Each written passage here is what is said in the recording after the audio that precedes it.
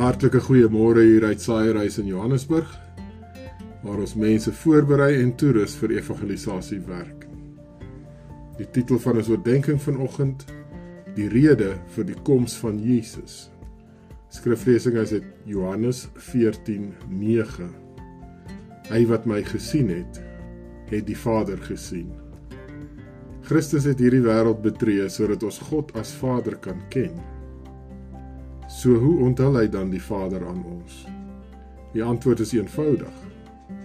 Gaan na die Nuwe Testament en lees die 4 evangelies aandagtig deur uit 'n oogpunt dat ons God moet ken as ons Vader.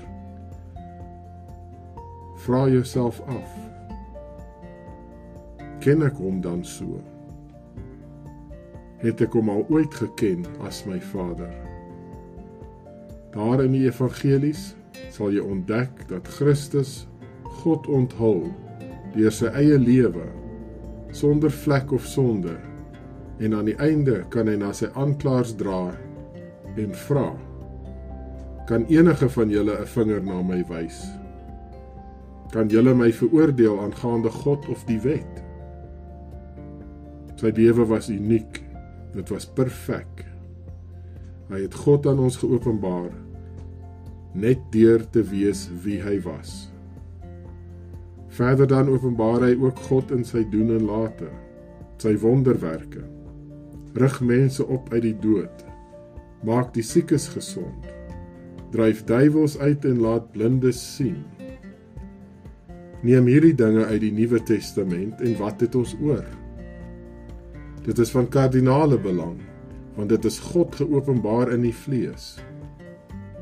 Dit is nie vergesog om wonderwerke te verwag wanneer God, geïnkarneer, hierdie wêreld kom bewandel nie. Dit was dan ook presies wie hy gesê het hy was. Hy openbaar ook die Vader in sy lering.